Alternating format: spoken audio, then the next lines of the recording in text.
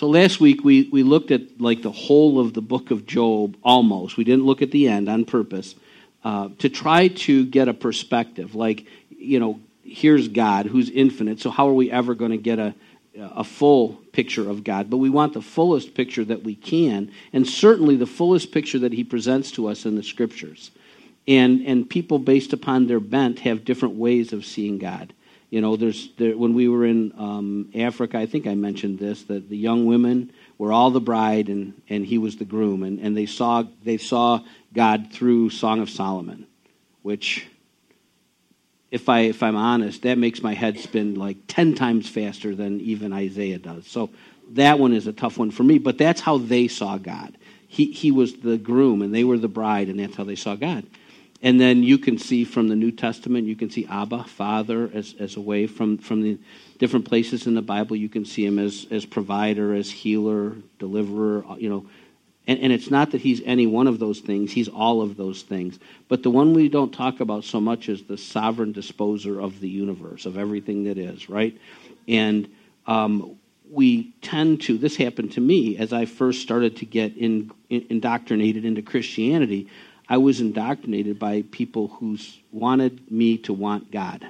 And the way that they tried to help me to want God was to tell me how much he loves me, that he just wants to bless me, that he wants to give me abundant life, and all these kind of things, which for somebody who's ignorant to any Scripture, I'm happy to grab every bit of that.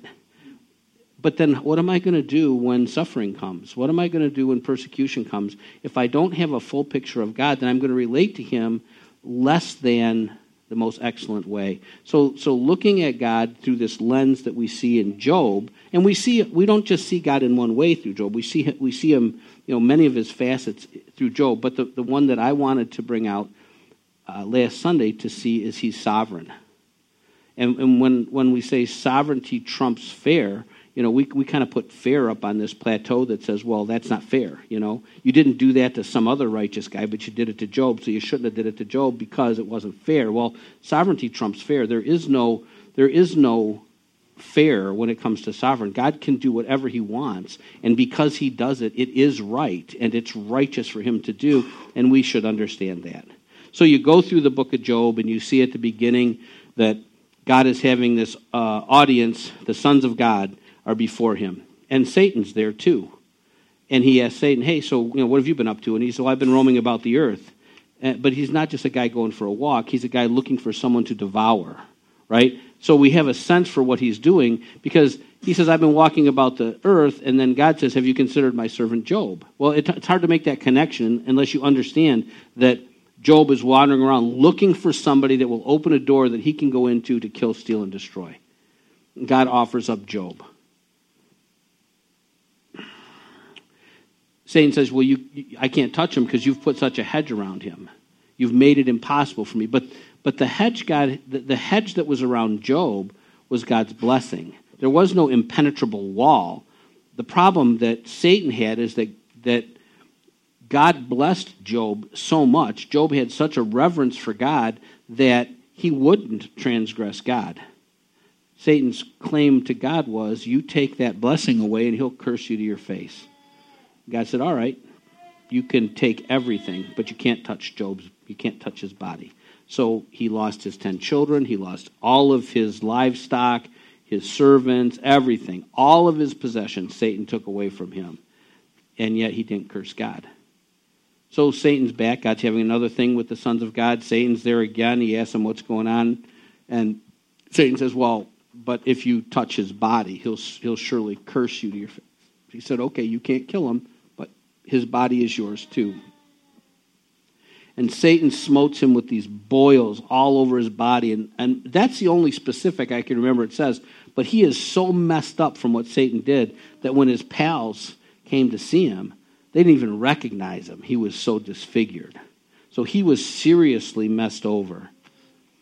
And then his pals, I don't know their names, A, B, and C show up, and they got all the answers. And just like the Jews in the New Testament, they were saying, Job, this happened to you because you're a sinner. And he said, I'm not. I haven't sinned. You had to sin or this wouldn't happen to you. So they go for chapter after chapter after chapter telling Job what a bum he is, and Job is telling him, I'm not a bum. gets to the point in chapter 13, Teresa quoted the scripture, where Job says, though he slay me, I will hope in him, or I will trust him. Though God slay me. See, because Job, his perspective was, God is doing this to me, yet I'm a righteous man. Though he slay me, he's slaying me, I will trust him or hope in him. Nevertheless, I will argue my ways before him. So this is where the wheels came off for Job, because he declared that God was wrong and he was right. And when he gets his audience with God, he's going to explain to God how you did wrong because I'm a righteous guy and you treated me like an unrighteous guy. He was ignorant to what was going on. His default should have been, there's never an argument before God. God is only and always righteous. He's sovereign. But this is where Job stumbled. Now there's a part in here where it says, in Job, where it says, the thing that I feared came upon me. And a lot of people say that it was his touching that fear. It's okay. I got a microphone. The babies can only do what the babies can do, but I got a microphone and a volume lady back there, so you don't be concerned. I'm certain his fear was not something that endeared him to God or helped him with God. But the way I see this, the big deal was that he was going to make his case why he was right and God was wrong, and none of this should have ever happened to him. And I believe that's true because we see how God responded to it, and it's that he seems to be responding to. So all this goes on. Job makes that comment, and then all the way to the end of the beginning of chapter 38, you see, then the Lord answered Job out of the whirlwind and said, who is this that darkens counsel by words without knowledge? Now gird up your loins like a man, and I will ask you to instruct me. Now again, this is God speaking. Where were you when I laid the foundation of the earth? Tell me if you have understanding. Who set its measurements, since you know? Now this goes on for chapters of God pressing into Job like this. In chapter 40, in verses 1 through 5, we see, then the Lord said to Job, will the fault finder, Job would be the fault finder, contend with the Almighty? Let him who reproves God answer it. Then Job answered the Lord and said, behold, I am insignificant. What can I reply to you? I lay my hand over my mouth. Once I have spoken, and I will not answer, even twice, and I will add nothing more. So God is demonstrating the difference between himself and Job through these comments like, when I laid the foundation of the earth, where were you, Job? And Job comes to understand that his statement was wrong. Then in chapter 42, after Job lays his hand on his mouth, he gets some more from God, just to make sure that they're clear, I guess. In 42, then Job answered the Lord and said, I know that you can do all things, and that no purpose of yours can be thwarted. Who is this that hides counsel without knowledge? Job restating God's question to him in chapter 38. Therefore I have declared that which I did not understand, things too wonderful for me, which I did not know. Hear now, and I will speak. I will ask you, and you instruct me. I have heard of you by the hearing of the ear, but now my eye sees you. Therefore, because of that, I was ignorant. I had this understanding from the ear, but now I have a fuller understanding. Therefore, I retract and I repent in dust and ashes. So, that was the perspective that I wanted us to get last week, without the end of the story.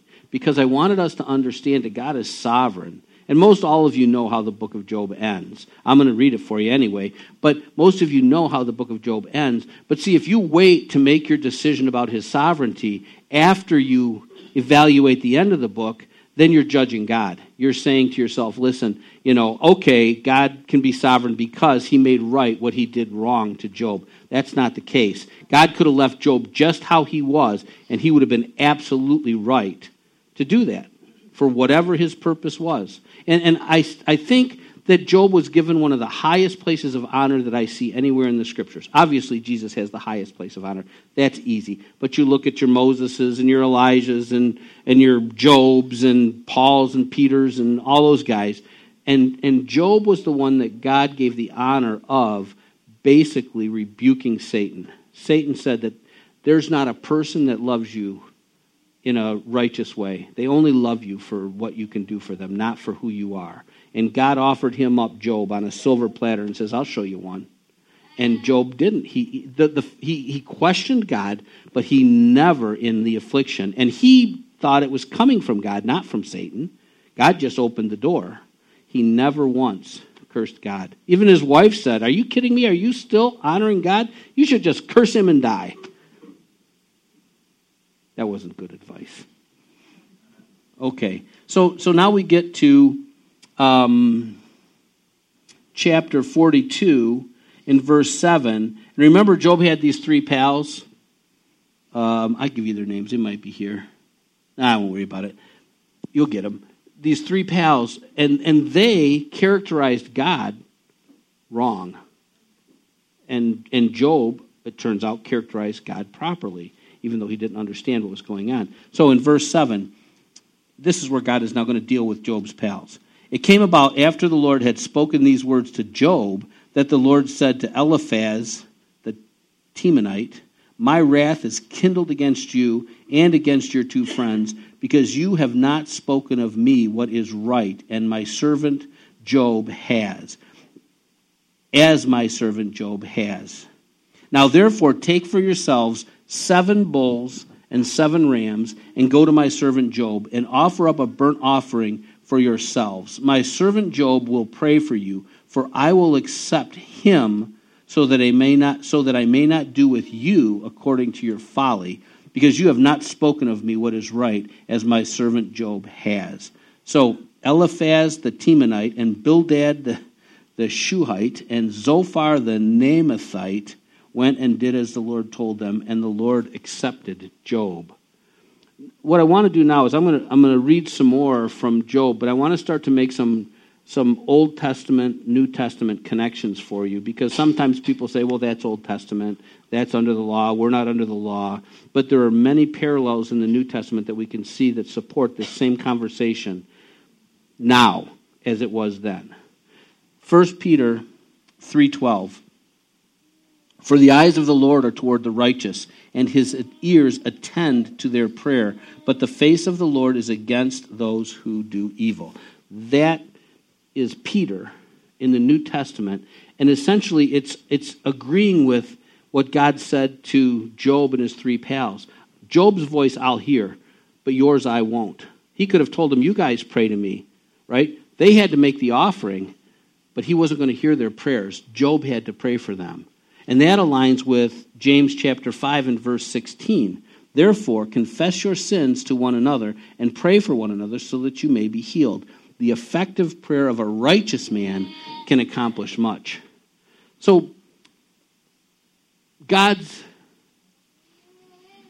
opposes the proud, but he gives grace to the humble. And here you can see he wasn't going to hear the prayers of the 3 guys, but he would accept Job. And then when Job prayed for them, they got okay with God because he was a righteous man, and God would have an ear towards his prayer. And the same thing we see Peter teaching us, and we see in James saying that the righteous guy who offers a prayer to God can accomplish much. The implication would be the unrighteous person wouldn't. So if we've got important things that we need to go before God, now we are righteous in the sense that we're seen in the righteousness of Jesus Christ if we're Christians, born-again people. So positionally, we have a righteous standing before God. But he tells us, if you say you have no sin, you lie and you make God a liar. If you confess your sin, God is faithful and righteous or just to forgive your sins and cleanse you of all unrighteousness. So there's some issue, sowing and reaping, who knows what. There's some issue of unrighteousness. Maybe the example of our testimony is one of those. Until Teresa humbled herself, right? She said, though he slay me, I will trust him, but, and then she would state her case. Every time she was dealing with Ashley, it wasn't from God's perspective. It was from the pain perspective. And when she humbled herself, she became a righteous person. And then the grace came. I mean, not that you're not righteous. You know, in many areas of life, we're very righteous. And in some areas, we don't act righteously. So you can't paint with a broad brush. But in that area, the deliverance didn't come until the humility came before God. The decision, the humbling of herself. Now on to Job. Job, who lost his 10 children. He lost all of his livestock, which was a substantial amount of livestock. He lost all of his servants. All of that stuff Satan took from him to prove to God that Job would curse God, and he didn't. So now in verse 10, the Lord restored the fortunes of Job when he prayed for his friends. Wow, that's an interesting thing too. Job's fortunes were restored when he prayed that his friends could be forgiven for what they did. And the Lord increased all that Job had twofold. Then all his brothers and all his sisters and all who had known him before came to him, and they ate bread with him in his house, and they consoled him and comforted him for all the adversaries that the Lord had brought on him. And each one gave him one piece of money, and each a ring of gold. The Lord blessed the latter days of Job more than his beginning. And he had 14,000 sheep, and 6,000 camels, and 1,000 yoke of oxen, and 1,000 female donkeys. He had 7 sons and 3 daughters. He named his first. This is interesting too. Where do you see in the genealogy, the history of a man's children, that they only mention the daughters, not the sons? He named the first Jemimah, the second Keziah, and the third Karen Hepach. I think those are the daughters, right? In all the land, no women were found so fair as Job's daughters. There's where sovereign brings fair. As fair as Job's daughters. And their father gave them inheritance among their brothers. After this, Job lived 140 years and saw his sons and his grandsons 4 generations. And Job died an old man full of days. God restored Job. He didn't restore him back to where he was, although he had 10 kids, 7 sons, 3 daughters, 10 kids, 7 sons, 3 daughters. But in all of his possessions and all of that other stuff, he restored him double. Amen. Praise God. But he gets to be sovereign even if he didn't, right? Amen. Okay. Now let's look at some New Testament parallels. I'll go quick like a bunny. You see this Job thing in John chapter 1, verses 1 through 3. As he passed by, he is Jesus. As he passed by, he saw a blind man from birth. And his disciples asked him, Rabbi, remember Job's 3 buddies? You must have committed a sin because something bad happened to you. That was the way that they thought. Rabbi, who sinned, this man or his parents, that he would be born blind? Jesus answered, it was neither that this man sinned nor his parents, but it was so that the works of God might be displayed in him. So Job suffered that the glory of God would be displayed through him. This guy was born blind so that the works of God, it wasn't fair, He didn't make everybody born blind. This guy was born blind, and God's sovereign, and he chose to do it, and he did. And the guy didn't stay blind, and Job didn't stay sick, and Job didn't stay poor. But if God chose it, it's sovereign. So there's a New Testament example of somebody who has similar situation for the similar purpose as Job did in the Old Testament. Romans chapter 9, starting in verse 13 through 21. Just as it is written, this is quoting the Old Testament. Just as it is written, Jacob I loved, but Esau I hated. And with God speaking, loved and hated, you got to be a little bit careful with. It might be the way we should see it. It says loved and hated, so I don't argue with the words.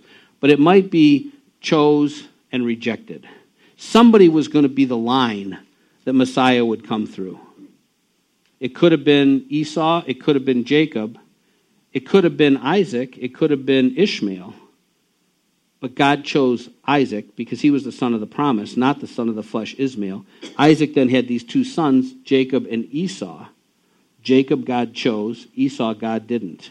He loved Jacob to the place of this role. Esau he didn't. He hated. But I don't think it means he hated him. Although Esau gets jammed up pretty good for giving away his birthright for a bowl of soup, right? Jacob, God loved.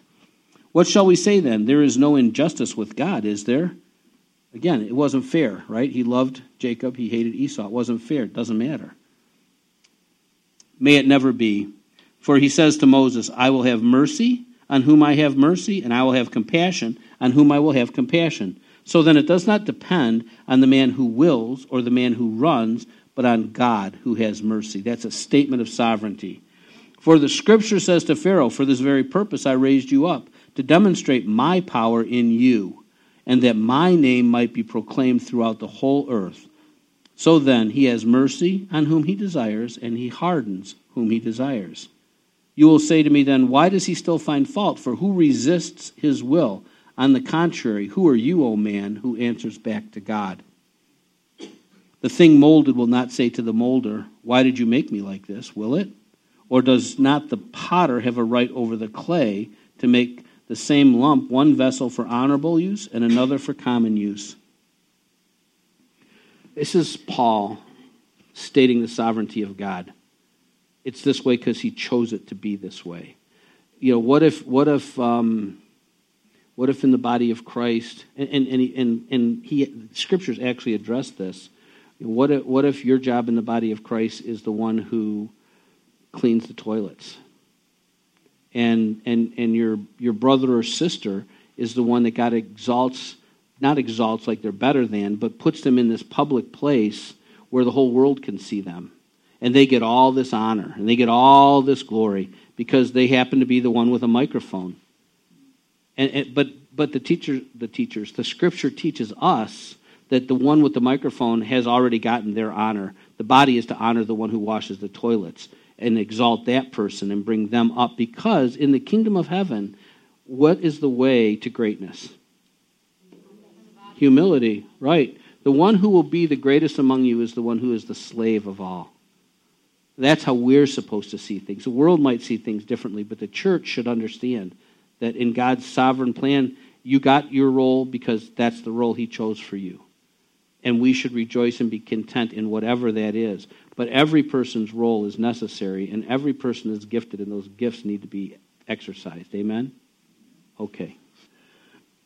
Now, that was Paul, God. When I say, if I say Paul, I mean God. If I say Peter, I mean God. Because all of Scripture is God-breathed.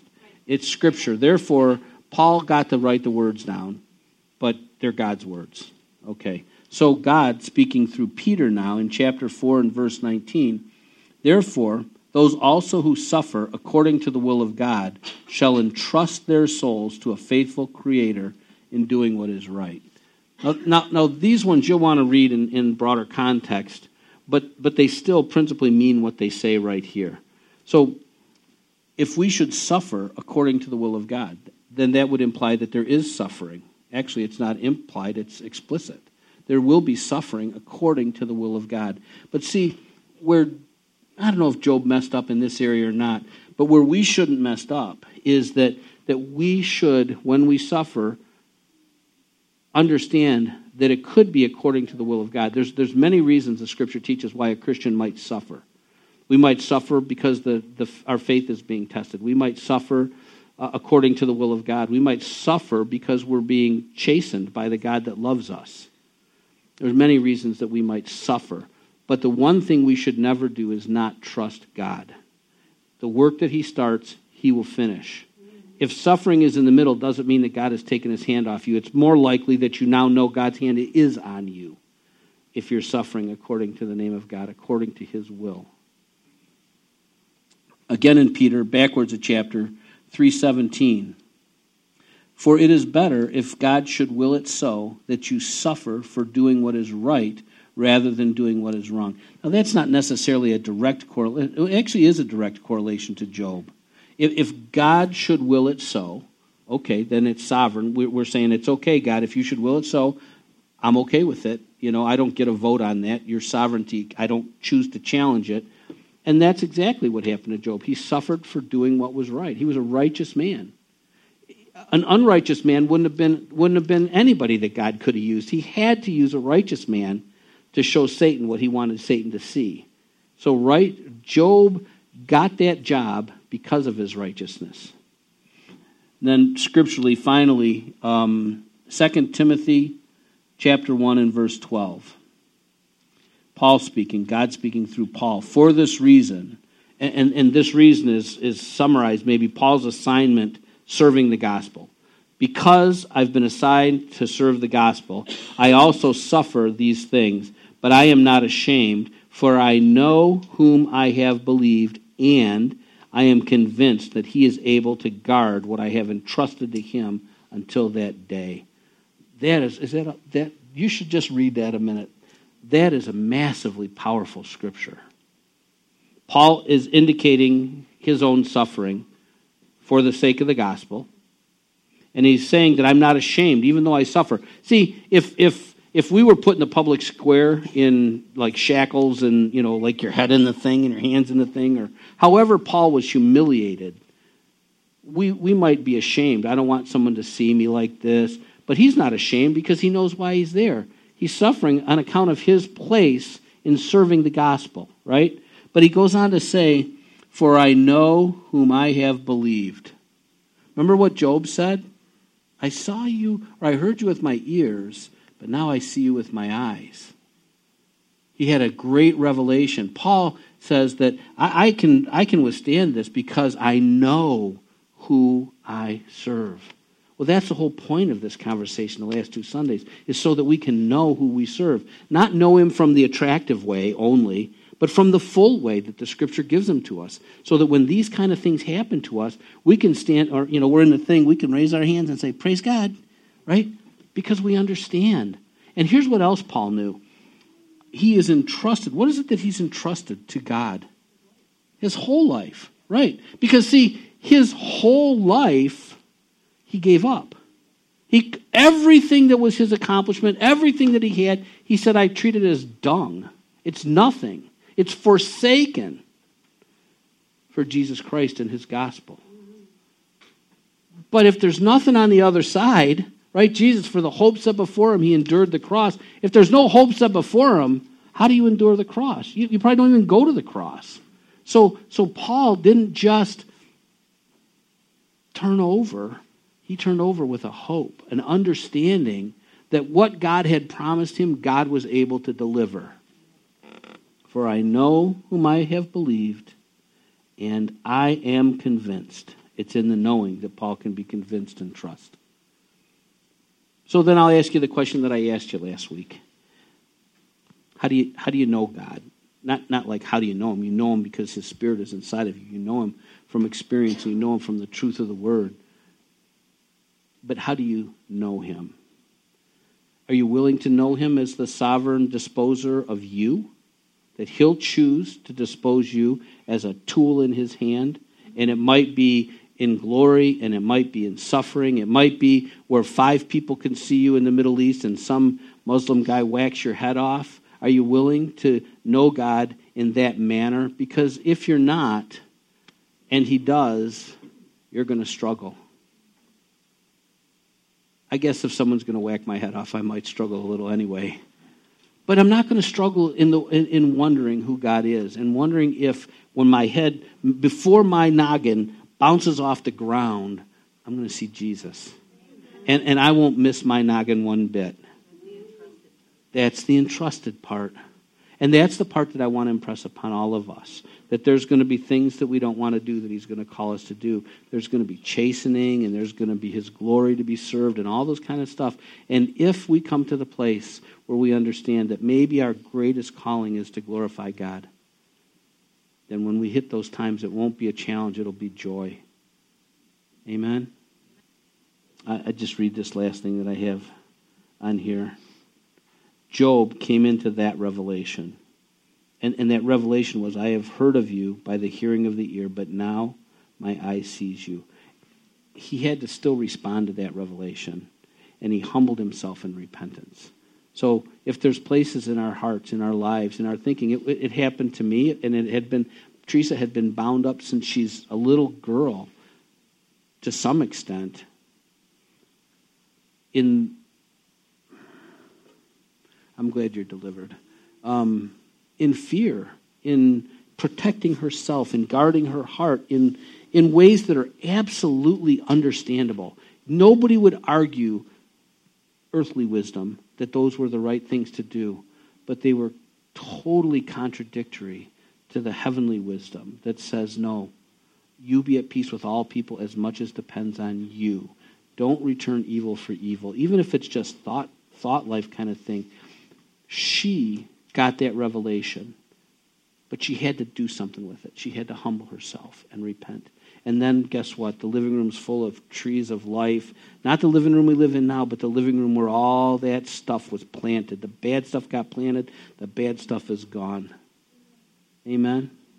And that's why you need to counsel yourselves. If you're having a problem with anybody, first you surrender. You go know what that word says. You surrender to that thing. You look for the plank in your own eye before you start digging around for the splinter in somebody else's eye. And if you should be so fortunate that the person you're struggling with is doing the same thing, then praise God, you're going to have a relationship. But if you're not, you still can stand strong because you've done what God has asked you to do, and you've glorified him in your response. And that will be like heaping burning coals on a person's head, not for the sake of cooking their brains, but for the sake of God using their conscience to bring them to a place of submitting to him as well, such that they can be reconciled, you and them together, and most importantly, you and him together.